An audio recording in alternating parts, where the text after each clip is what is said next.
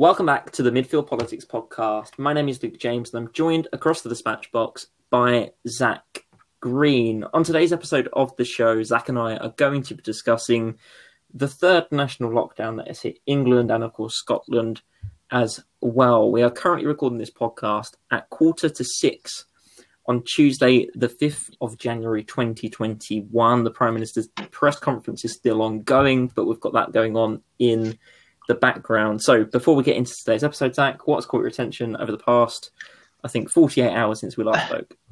Well, if anything, it'd be about 48 minutes ago that Chris Whitty provided some quite startling statistics that between the period of the 27th of December to the new year, 1 in 50 people in the United Kingdom has had coronavirus or has it, which, however you dress that statistic up, is both troubling and also quite striking as to how we are dealing with, as what Boris Johnson has said, the toughest days yet of this coronavirus pandemic. Yeah, so the statistics you're talking about from the Office of National Statistics, the ONS, suggest that just over 2% of the population in England had COVID-19 in the week up until January the 2nd. That's 1 in 50 and potentially as high as 1 in 45 when you take into account the margin of error. In London, the ONS estimates that the percentage of the population with COVID-19 is 3.3%, meaning that 1 in 30 Londoners currently have the disease. These are startling figures, and there's some really interesting, really quite frightening things said in the press conference today. Chris Whitty said the new variant is taking off across the country, and there were graphs to show how it was increasing in areas in particular like the West Midlands. And even as we speak today, there were 60,000 new coronavirus positive cases and an additional 830 fatalities on today, Tuesday, the 5th of January. The situation is spiraling rapidly, it feels, out of control. And I feel like that provides the backdrop against which to judge today's podcast. So yesterday evening, on Monday, Boris Johnson took to the airwaves at 8 p.m. and basically said, look, we're heading to another lockdown. He said schools must close to help stop the spread of COVID-19 and to prevent the NHS from being overwhelmed by surging infections. Mr. Johnson warned that the coming weeks will be the hardest yet, but said that with a fair wind in our sails, it should be possible to vaccinate 13 million of the most vulnerable people by mid-February, paving the way for controls to be eased. Under this new lockdown that was introduced, I think, at midnight this morning, which will run in England until the middle of February, schools, the vast majority of university courses, non-essential retail, leisure and hospitality facilities are closed. Scotland has also entered a lockdown, which is set to expire at the end of this month. So, with all those things in mind, Zach, I think the place to start is with Boris Johnson. What have you made of his handling of the crisis over recent days? Dreadfully incompetent. The height of the government's incompetence, I think, was encapsulated over the weekend, that it was Boris Johnson who took to the Andrew Marr show on Sunday and was alluding to national restrictions or a toughening up of restrictions, and full well knowing that a lot of people will be going back to work yesterday on the Monday, a lot of students will be going back to school on the Sunday, and it took until Monday night, so a whole day of potentially the virus and all its strains and developments with that to rip through society and communities to then put in the restrictions. And even then, the build up to Boris Johnson's big announcement was the air of it was taken out by it essentially being briefed to Robert Peston and favourable government journalists that here's the restrictions, here's the message.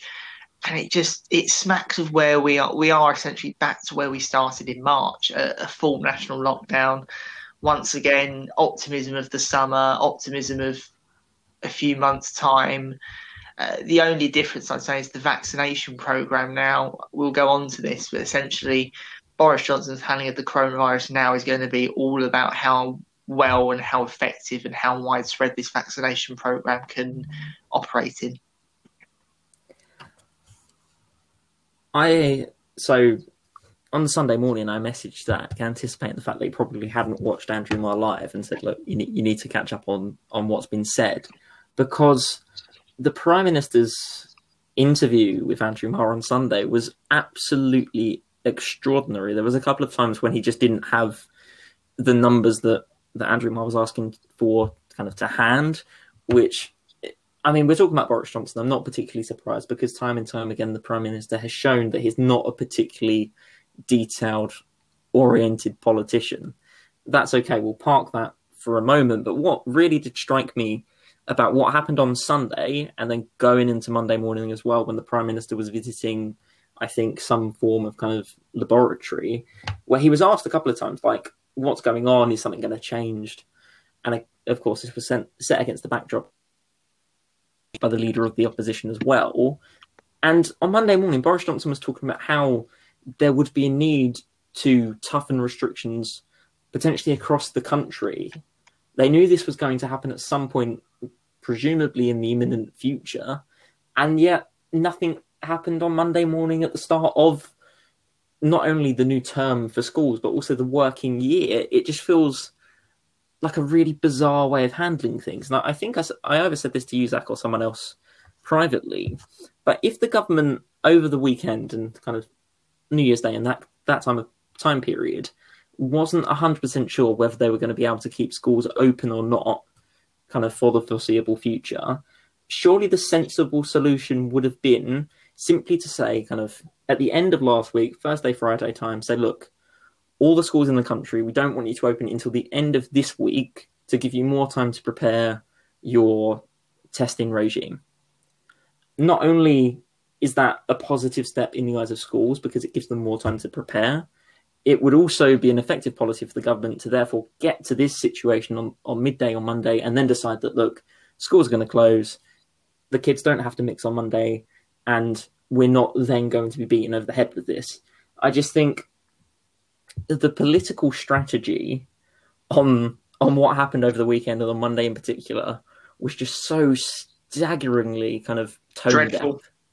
That's what really strikes me. I just don't understand why there wasn't any foresight in government to take steps to kind of cauterize the damage. And again, I'm looking at this from a purely political perspective. I'm kind of, for this moment in time, I'm not really addressing the actual issue, the human issues at hand. I'm just thinking about how the government could have handled this better in terms of better governance. And there were so many opportunities to do different things. And then, of course, most importantly, and this is what we do on the show, we bring on the human element of these stories. You had 3 million primary school kids on Monday morning, well, I say Monday morning, throughout Monday, mixing with up to kind of 30 other people in their classes, however big kind of class sizes are at the moment. For what purpose? Because you go home on Monday afternoon and the decision had effectively already been made. It was already starting to be leaked to the press that the Prime Minister was going to address the nation at 8 o'clock, and then presumably a national lockdown will be implemented.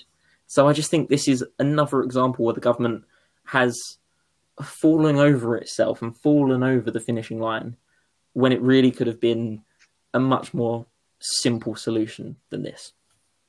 Absolutely. And as well, if we're going to keep on this political perspective, it's kind of a score draw between Boris Johnson and Keir Starmer. That I said this last night, that Boris Johnson had ample opportunity to outflank Keir Starmer. Keir Starmer had that massive piece in the Mail that people keep bringing up about no ifs, no buts.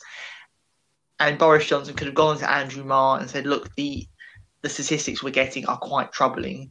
We are going to make an imminent announcement on the safety of schools. We believe that the science has now changed and we may have to act accordingly. And if you caveated it like that, I think that Boris Johnson could have probably got away with waiting until Monday. Maybe he needed that other day to be sure. Yet he didn't. And Keir Starmer, I think Labour, took advantage of that by essentially looking at the statistics and saying, actually, we need a lockdown now. And it's a game of cat and mouse between these two. And politics aside, and putting that human element back in, we must be looking on in absolute despair that that's what our politics and that's what our decision making has been reduced to, about who can say it first and how strong they can say it.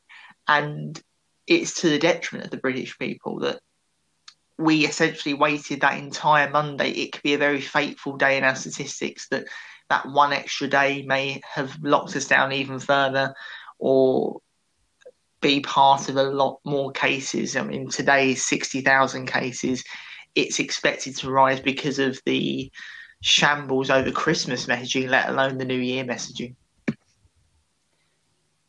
That's the thing as well. And we're speaking at this point, we're now 9 months into the coronavirus situation in the UK, and perhaps it wouldn't be unfair to suggest that we're perhaps even longer into the crisis in governmental terms, because surely the government leading the opposition should have been kind of clued up to what was happening before it arrived in the UK. That, I sense, is a discussion for another day. But we're now 9 months in, and I just feel like we're making the same old mistakes every single time. And this is a tangent, but one of the things I do kind of on the side of university and the job that I have, I referee, and I tend to kind of do kids football because A, it's easy, and B, you don't get loads of abuse from the parents. So it's a win-win situation, basically. And one of the nicest things to see is when the kids are that age, they gradually get better as they go along throughout the year. So like the start of the year, you watch some of them take throw-ins and it's abysmal and it's quite funny. But then you get towards the end of the season and they can gradually start to take throw-ins and the football gets a bit better. What I'm saying is that even kids that age learn from their mistakes and make progress throughout the course of 9 months. And I look at this government and I look at Boris Johnson and I think, what progress have we made? Because we're now 9 months into this crisis and we've had today the highest number of positive coronavirus test results throughout kind of the duration of the pandemic in the UK. That is surely a sign, a signal of failure of leadership in this country. For me, anyway. Absolutely. And I just found it quite audacious that Boris Johnson said that our worst days are to come and are happening now, when it was, 12 weeks ago when Boris Johnson was happily on this kind of cheerleading with the Telegraph et al. That we should be going back to work. We should be going back into the shops. We should be fulfilling our national duties to get the economy back up and running. And it's an insane breakdown of communication and discipline and enforcement from this government. That, and again, people don't want to talk about it, but you see, the minute the Dominic Cummings saga exploded, the minute that cut through, the minute that consensus on lockdown, on restrictions, and this idea of the health of the country kind of breaks down, that people interpret the rules as they see them rather than how the scientists and how the science and how the virus sees the rules. And that catastrophic failure of leadership, and it was in those slides in today's press conference that had one map on the left showing that it was quite a lighter greenish shades of yellow, only a couple bits of indigo on the map with the 16th of December. And they compared it to the 30th of December, and near enough the whole country's in this teal/indigo colour, which shows that the UK case rate has increased by 70%. For me, that's not good leadership. That's not the public doing as they want. That's just a virus going through the population in a way we've not seen before. And that intrinsically has a link to the government non-enforcing and being way too late on any sort of restrictions that they have to make. And to me, when this is all over, and I still am optimistic, there will be an end date of some sort as to when we can resume to some sort of normality. I think the electorate and people are going to look at this period rather than the period at the start as to, did the government fail? Is the government human in terms of they made their mistakes and they fixed it? Or were the government just drastically incompetent? And I fear it'll be the latter. The BBC rather helpfully has just published a list of things that we learned from today's daily briefing. So I'm going to run through kind of the list at the moment. We should emphasise yet again, we're currently recording this podcast at 6 o'clock on Tuesday, the 5th of January. The Prime Minister Boris Johnson said more than 1 million people are currently infected in England, with the numbers of patients in hospitals 40% higher than the first peak. He said that over 1.3 million people have been vaccinated in the UK so far, including 1.1 million in England and more than 650,000 people aged over 80 years old. Almost 1,000 vaccination sites will be operational by the end of the week, including 595 GP-led sites. The Prime Minister said there'll be daily updates on vaccinations from Monday to ensure maximum transparency. Professor Chris Whitty said that UK case rate increased by 70% in the last 2 weeks of 2020. Whitty also said that the new variant was also taken off in all areas of the United Kingdom. He went on to say that more people are in hospital than ever, noting that this increase means we will inevitably see a rise in deaths in the coming weeks. To conclude, Boris Johnson said, with certain provisions, it could be possible to end lockdown measures in mid-February. I'm not entirely sure I agree with the Prime Minister's analysis that this is likely to end in mid-February, but I feel like we'll park that thought to a side for a moment and shift our attention over to the leader of the opposition, Sir Keir Starmer. As I said at the top of the show, over the weekend it became clear that Sir Keir Starmer intended to call for a national lockdown. The only question was when he would do so. The leader of the opposition called for a third national lockdown on Monday morning and spoke live on BBC News after the Prime Minister's national address on Monday evening. The situation we're in is obviously very serious, Sir Keir Starmer said. Whatever our criticisms of the government, we've all got to pull together to make this work. Since then, the leader of the Labour Party has come under a fair amount of flack for his comments on television last night. What have you made of Starmer's performance over recent days and weeks? I think, if anything, this has been Starmer's point of maximum weakness. Now, I said that this would be over Brexit in terms of politically in the Commons, but in terms of with the public and with the coronavirus, it has been the last couple of days. He's always been quite ropey with schools, and although I have some sympathy as to, for the matter of fact, he's not the Prime Minister. He doesn't have to make these decisions. And when you're leader of the opposition in times like this, you can kind of just keep calling for the opposite. But I think his interview with Sam Coates on Sky was it was shambolic. He was stuttering. He was backtracking. He was really scrambling for cover. And we were none the wiser as to his position on schools. He still could be tied down to it. And I think tonight he will be doing a national response to Boris Johnson's lockdown on the BBC at 7. Yet, ultimately, people are going to be talking about Keir Starmer's pledge back in what seems an eternity ago, back in September, that schools have to open, no ifs, no buts. And he still cannot answer as to why that position has changed. And for me, that's a big issue for him and a moment of weakness for him. I agree. I think Starmer this weekend and the start of this week has been really... I can't even think of the word. He's just been so... I was going to say average, but it's actually been worse than that. He's been under average. He's been pretty bad, in all honesty, in terms of what he's been saying to the press and how he's been conducting himself. He's just not really displaying the leadership we'd seen from him throughout kind of the first months of his leadership. He looks like he hasn't got over his Christmas hangover, essentially. Something doesn't feel right with Sir Keir Starmer and he's not performing particularly well. What I would say is I think, and we're seeing this a lot on social media in particularly among kind of right-wing conservative voting members of the press, talking about how Sir Keir Starmer did say, well, no ifs, no buts, the schools need to open.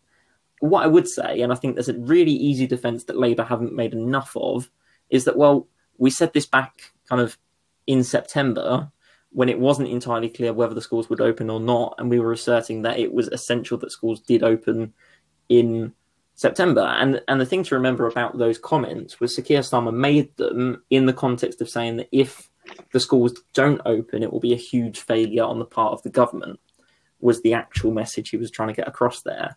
And again, I think this is another example where messaging from the Labour Party, messaging from opposition parties has just been completely lost in the weeds. And again, that's not to defend Sir Keir Starmer because he should be doing better than that, but for some reason that message isn't getting across. And to re-emphasize my first point on this topic, I think Starmer has done a pretty awful job over recent days. I don't really know what he's done, and prior to this, I thought he'd been doing okay. I would have given him a 7 out of 10. I think at the minute he's currently performing on a 4. If anything, though, it's the story of Keir Starmer's leadership so far is that at the moment, Labour can just say they're not the Tories and they're not Boris Johnson, and people may have a more positive opinion of them than last year. That's the position the Labour Party are in, that the government are doing so badly with the coronavirus response. I think their polling figures have absolutely tumbled. I think they're in the negative 60s now as to their handling of the coronavirus. So, to an extent, Keir Starmer can get away with the odd gaffe or the odd mumble. Yet at the same time, and we've said this, I think, ever since Keir Starmer become leader, the point of the Labour Party at the moment is they have to look like a government in waiting, an alternative government, an alternative programme. And this was a perfect opportunity to say, here's what Labour would do and how they do it and why they're doing it. And Keir Starmer's not being able to answer it. And considering education has been that famous facet of the Labour Party, you'd always think that this has always been a strong point for them, yet he has really struggled. And again, I think it'll be a temporary struggle for Keir Starmer. There are several other issues that he can get Boris Johnson on and get him on them well. It's just a matter of this at the moment, because it's in the news, because it's happening right now as to schools. He is going to be under fire. And if he can't get the messaging on point, I think Labour may have to reconsider its media strategy.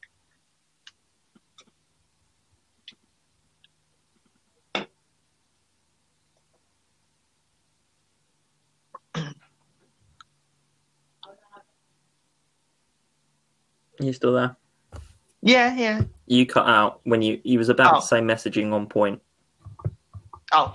If they don't get their messaging on point, then there'll have to be a rethink as to their actual policy, because if this was to cut through that Keir Starmer's differing on schools, I think it's an easy character assassination of that Captain Hindsight, Captain Foresight, whatever you want to call him, and that may stick, and it'll be a problem. So they'll have to either change their policy or change their strategy.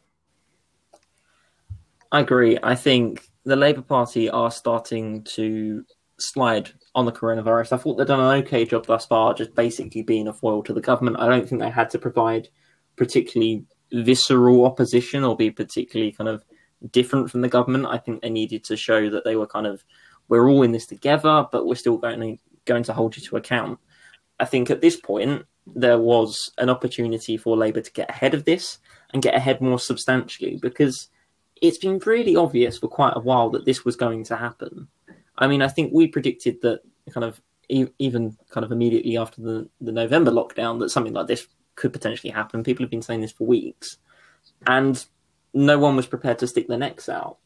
And I think what I have noticed and what's becoming more and more obvious as this wears on is that politicians are really scared to take responsibility for any of their decisions. So, like, we're hearing a lot about how well we're listening to the science, and that's okay, that's fine. But of course, it is ultimately, as Chris Whitty said in today's press conference, sometimes it is a matter of political decision making, and sometimes you need to get ahead of the curve on these things. Sometimes you need to be a little bit preemptive, and then the situation's different.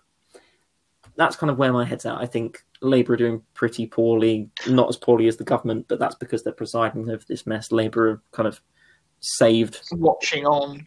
Yeah, and it does feel like they're watching on very, very passively at this point. That's been my biggest criticism. It appears to me that Keir Starmer and Labour just seem to be waiting to say something rather than taking the initiative and coming out and setting the narrative themselves. So, for example, when it was briefed that a third national lockdown may be in the offing, 3 hours later, Keir Starmer then calls for one. And it's almost as if they are literally waiting for a hint, and then they will take the initiative. I think that's again, because these are unprecedented times and this is a national emergency, they can get away with that somewhat. But at the same time, there'll have to be a kind of watershed moment where Labour have to stick their neck out on the line, like they did when they called for the circuit breaker lockdown back in, again, what seems an eternity ago in October, and own it. And at the moment, they're not. They just seem to be relying on briefings and leaks to then cast off as what I said it first. And I think the public will not like that in the next few weeks. They're going to want assertive either government or assertive opposition as to providing some sort of leadership in this crisis.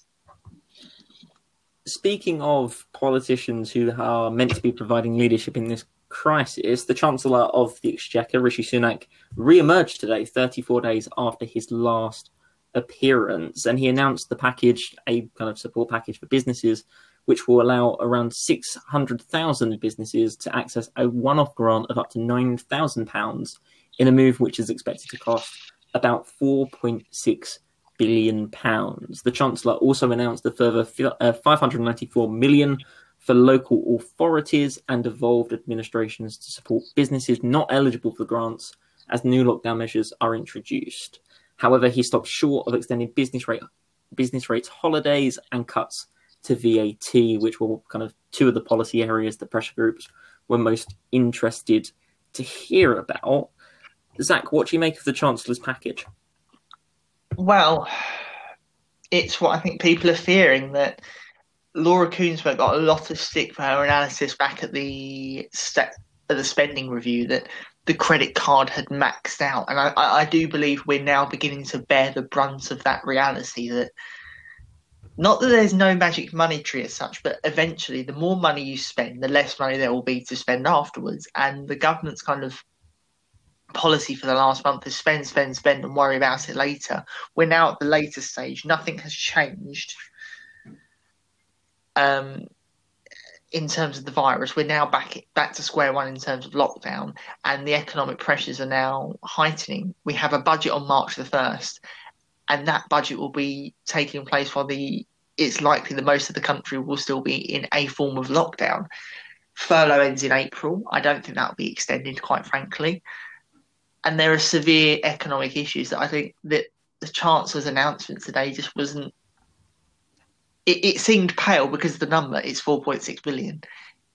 As you compare them to all the other Rishi Sunak policies that cost tens, 20s, if not hundreds of billions of pounds. And as you go further on in this crisis, I think the packages are going to be more threadbare and less supportive as they were last year, which could prove again a problem as we are beginning to see bankruptcies increase, liquidations increase, and also unemployment increasing as well. The Chancellor has a really difficult. I mean, all of the politicians have a really difficult jobs on their hands. I think that goes without saying. And the Chancellor is no different in that regard. I do think it was interesting that we haven't really heard from Rishi Sunak for a very long time. Perhaps that was because of kind of the report into the Eat Out to Help Out scheme, which of course he was very much front and centre of. And when your face is kind of plastered around Wetherspoons pubs across the country, it's pretty difficult to distance yourself from a policy after that happens. So maybe that's why Rishi Sunak hasn't been spending too much time with the press of late. But yeah, I think this new policy is interesting. The question for me going forwards on the package that Rishi Sunak did announce is simply, well, what happens if this lockdown is extended? Kind of what does that look like? And the other thing, and I don't think this needs much emphasis because we've been saying this for months, nothing has changed. And again, the same situation, nothing has changed once again. There is no support for the self-employed and kind of one-person private limited companies. It's just ridiculous how many people have been excluded from government support throughout this pandemic. And it's been obvious for months that nothing was going to change in this regard, because if the government was going to act, they would have already done so. But for the party that claims to be kind of the party of small businesses, that's quite stunning, in all honesty, that they still haven't done anything to help the people who've been excluded from furlough and the likes. Zach, should we talk about vaccines? Let's go. So the Prime Minister aims to vaccinate the 4 highest priority groups in time for the middle of February, which is, of course, when this lockdown is meant to end. That's 13 million people, and kind of this includes care home residents and their carers, everybody aged over 70, extremely clinically vulnerable people and frontline health and social care workers. In order to meet this target, the United Kingdom needs to vaccinate 1.9 million people per week. The current rate, as of yesterday, was 0.3 million people per week. In today's press conference, the Prime Minister doubled down on this pledge. And again, that was backed up by the scientific and medical advisors to the government. Do you think the government is being realistic here? No. Again, it's the government's blind optimism that's trying to make us at home feel optimistic there is some sort of light at the end of the tunnel. And you contrast that with the, I wouldn't say brutal reality and the brutal truth, but the kind of deadpan truth being delivered by Chris Whitty and Patrick Vallance at the press conference today, that it's all well and good saying there's going to be vaccines, people aren't going to be vaccinated in their millions, yet you can't keep promising X million a day and X million a week will be vaccinated, because you just do not know, you cannot predict how distribution, how actual the speed of these vaccinations are going to go on. I think at the moment, what is it that we have vaccinated 1.5 million people? Is that right? Kind of, we have to pick up the pace quite dramatically for lockdown to finish in mid-February. And the government prided itself back in December that we were the first country to sign off the vaccine. And I think that's not going to be what the British public actually care about. It's going to be whether or not Britain will be the first country to come out of this crisis and to come out of lockdown and to go back to normal, because after all, they were the first ones to have the vaccine, right? And if that doesn't happen, I think, again, the goodwill towards the government's going to be in short supply. So, yeah, there's been 1.3 million people, according to the Prime Minister, who have currently had the vaccine. I think it's actually, and James O'Brien made this distinction on Twitter today, kind of during the press conference, is that, of course, all of the vaccines in question are, or most of the vaccines in question are 2-dose vaccines. And the strategy with regards to vaccination has changed, and Chris Whitty went into detail on this in today's press conference. And the government has shifted the goalpost on this. So basically, the task now is to give as many people as possible the first of the 2 doses of the vaccine, therefore giving more people approximately 50% coverage and up in terms of protection against the virus. This way, you then protect more people more quickly, and then hopefully you suppress the number of potentially most vulnerable people from catching the virus. The previous strategy, kind of the conventional strategy, would be to administer the first dose kind of on day 1 and then the second dose 21 days later. That way you'd kind of have 100% coverage rather than 50% coverage. That received a scathing review in the New York Times, which was interesting in itself. But the science behind this is clear, albeit not entirely kind of supported by everyone who believes this is the best strategy. But the idea is basically vaccinate as many people as possible and we'll try and beat the virus down. Do you think this is a good idea, Zach? Providing it's done well, yes. And one good thing I think the Labour Party has done, they've integrated the idea of vaccination in their national message, that it's stay at home, government does this, vaccinate Britain. Now, that's a good thing to say, and it, again, I think it gives the British people kind of the idea, okay, this is the way out. The way out is the vaccine. Again, if it's done well, it isn't outrageous to say that, yes, lockdown can finish in inverted commas on February the 16th and onwards. The problem is, how are you going to do it? Is it going to be 24/7 vaccinations? I know a lot of people are saying that could be a way out to get more people vaccinated. Again, there's going to be problems with that. There's no easy way out here. And the vaccine has its problems as well. There was a Twitter storm at the weekend about mixing and matching vaccines. So we are at a very critical moment in terms of the vaccination program, that one slight bit of disinformation could bring the whole circus tent down. And again, credit to the government for quickly batting away that conspiracy theory about mixing and matching vaccines. But yes, inevitably is going to require a lot of work as to getting that first dose. And I think Tony Blair said this in what has proved to be quite an influential piece in The Independent about getting the British people their first jab. It's not about getting those jabs very quickly. It's about getting as many people as you physically possibly can with the first jab immediately to reduce the kind of brutality of the virus. And then once the second jab's available, get the second jab, and then hey ho, voila, you have a relatively safer country. Indeed, I think this is ultimately where the government's plans hinge on. I read a BBC article earlier which basically said there's a number of ways how this could potentially come unhinged. One of them was the suggestion that the world could not run out, but there could be a shortage of the glass vials which are used to store the vaccine in.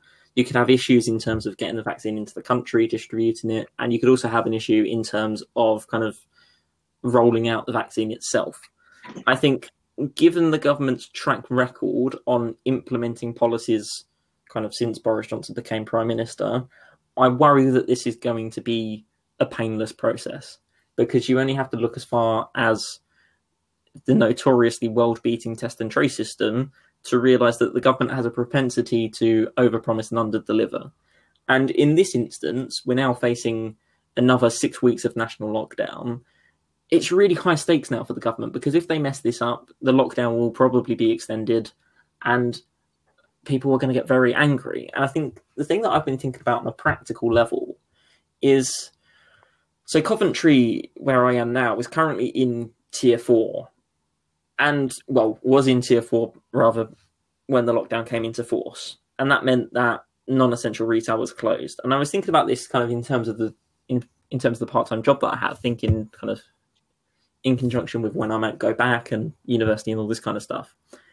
And it's like, well, if we do exit lockdown at the end of February, or middle of February rather, and it all goes to plan, there will still presumably be lots of places across the country who are in tier 4, therefore meaning that lots of them will feel like they've not really moved out of a lockdown at all, apart from things like kids being able to go back to school. That will be the only major difference between the two.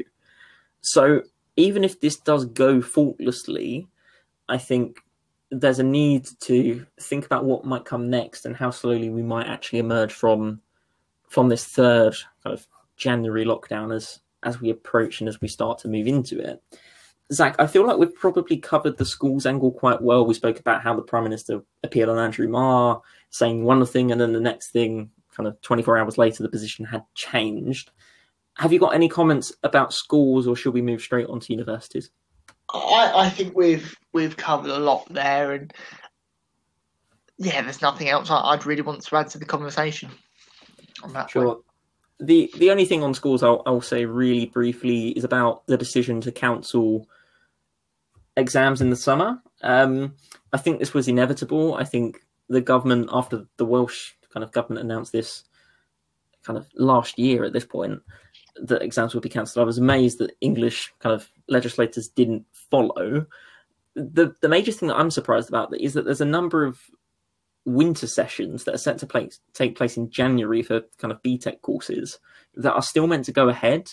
And I think that is grossly unfair on the people who are sitting kind of these exams in January compared to the people who are sitting the exams in the summer. And this is something that the Department of Education has doubled down on as well.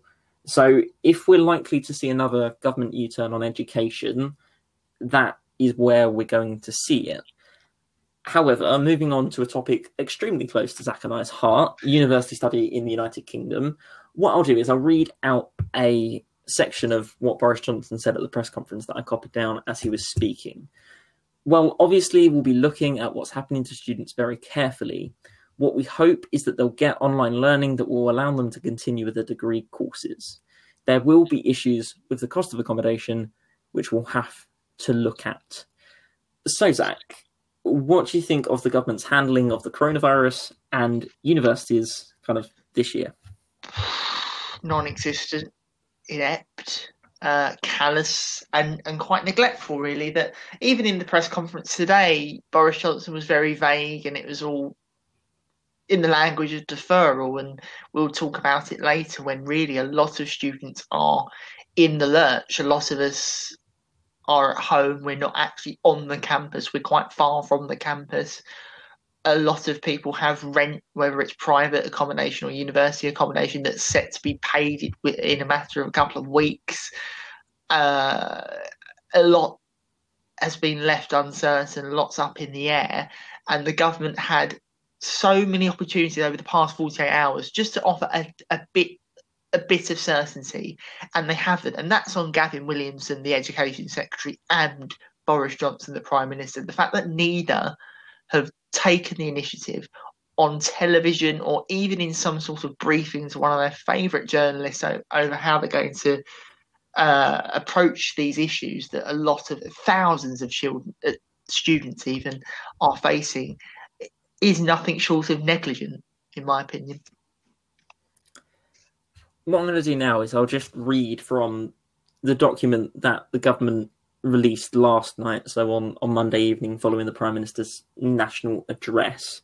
It says those students who are undertaking training and study for the following courses should return to face-to-face learning as planned and be tested twice upon arrival or self-isolate for 10 days. So that's the same kind of rapid testing that students would have had before using the travel window back in December. The courses included are medicine and dentistry, subjects allied to medicine and health, veterinary science, education, and then in brackets, initial teacher training, social work, and also courses which require professional, statutory, and regulatory body assessments or mandatory activity in January. So that was a bit of a mouthful, but we'll move on. Students who, of course, it doesn't say that in the document, students who do not study these courses should remain where they are wherever possible and start their term online as facilitated by the university until at least mid-February. This includes students on other practical courses not on the list above. If you live at university, you should not move back and forward between your permanent home and student home during term time. So the message from government on this is pretty clear. If you are currently not at your university address and you're not studying one of the courses that we've just mentioned, you should stay at home. Of course, there's a really obvious issue with this plan insofar as students are expected to pay for their accommodation until the summer, and this guidance suggests that students shouldn't go back to that accommodation. So, Zach, how do you think government should approach this issue? It's unenviable, because we know that any decision is going to upset one half. Because I think it's much easier for those who are living on campus, in my opinion, that the government can support universities financially, or at least have some sort of input there. Whereas with private landlords and private accommodation, it's going to be a minefield. And whether that's a rent deferral or rent holiday or some sort of government bursary or something to the landlords, is just, for me, that will be the minefield rather than the actual universities. So I think that's the headline, is that there are two groups here. It's not just university students in one bubble. It's going to be ones who are on campus, ones who are off campus. And even then, it boils down even to a more remedial issue, that every student who's either listening to this, myself, you, and practically every student in the country is suffering from this idea of online/blended learning. Let's be very frank here, it's substandard delivery. It's not the same as on-campus teaching. It just isn't. And as much as universities want to claim that it is, and it does make up for not being on campus, it quite clearly doesn't. And that's another issue. I think that's an issue more of optics for the government. Do you really expect students to pay £9,250 when of course they're earning, when they're paying their tuition fees back for very much substandard, quite absentee teaching? That's another question. And again, that's a question of optics of the government, that they can defer, whereas I think the immediate needs are those accommodation fees. I think the point you raised are really interesting because, of course, and I think this strikes at the heart of why students are finding this so difficult to navigate kind of among friends, is the fact that people who are currently living on campus clearly have a more simplistic means of getting around this problem, because being threatened by your university is different to being kind of potentially sued by a private landlord. I think it's fair to say, and again, we've seen rent strikes happen over the years anyway, so this isn't something that will be completely new to universities, particularly following the experience of the last year. On the point you make about tuition fees, this is something that I feel really passionately about. So this year I have had 1 hour per week in person throughout kind of from October until the Christmas break, which, let's be honest, is pretty naff, because you sit in a room, spread around the perimeter of the room, talk about politics for an hour. Is there any point when it takes me kind of half an hour to get there, half an hour to get back? There's nowhere to sit. There aren't any cafes open. It's pretty, let's be honest, it's rubbish. It's a bit silly, especially for 1 hour a week. And then I look at the cost of an open university degree, which kind of, if you do an honours degree with the Open University, it takes you 6 years to complete, and it costs you £3,000 a year. So that's £18,000 in total. And I just think, well, over the course of 3 years, I'll be paying 27 grand for my tuition. And the last 2 years have been really substandard. And I will talk about this until I'm blue in the face. There is nobody on the planet who is going to convince me that we get the same quality online as we would face to face, because if that was the case, they would have been teaching us online before the pandemic happened anyway, because it would be a more cost effective way of doing things, and it would make the university's life so much easier. So there's absolutely no chance in hell that I will believe that we're getting the same kind of tuition. And I think that puts the government in a really difficult situation. And again, we've seen this on social media a lot over the last couple of days, people talking about how kind of students should receive a refund, students should kind of be reimbursed, there should be some kind of student loan forgiveness. I think there's lots of things that the government could do, and I suspect won't do. But what surprises me the most about this is that Sir Keir Starmer and the Labour Party aren't looking at this and, to quote a rather unfortunate phrase from during this pandemic, seizing on another crisis, because this is an opportunity where they could have a really clear policy that would undoubtedly be really popular with students. And the best thing about having a policy at this point in time, on the 5th of January 2021, if I am the leader of the Labour Party, would simply be that I don't have to implement it. It's just, and I know it's that's optics. Really cynical. But it's optics, isn't it? It's gold dust, isn't it? It's simply so easy for the Labour Party to turn around. And again, this is a party that has a history of being very much on that side of the debate when it comes to student finance, especially kind of under the stewardship of Jeremy Corbyn. So it just seems odd to me that the Labour Party haven't done anything on this. And again, to the same extent, I'd include the Liberal Democrats on this. I think it's a really easy opportunity for the Lib Dems to stand up and say, look, we're offering this to students, and perhaps they might kind of stop bashing us over the head with what happened under the coalition government. I don't suspect that people would, but it would be nice to see a party make an effort in that regard. Any final thoughts for this episode of the podcast, Zach? Because we said we were aiming for half an hour, and we're currently, I think, in excess of 45 minutes. So I'll hand it over to you to wrap up. I think you make a really good point about the Labour Party, that as is at Labour's electoral task. Again, I said this last night as kind of both in my politics hat on, but also as a student, that I understand why we are going to be neglected by the Labour Party. It's quite clear that students are going to be voting Labour anyway. You're looking at university seats, as for example, Cambridge, Canterbury, leaning on safe Labour seats at the next election. They're not going to be up for grabs. And the kind of the portion of the electorate that is going to take Keir Starmer to number 10 is not going to be university students such as myself and you.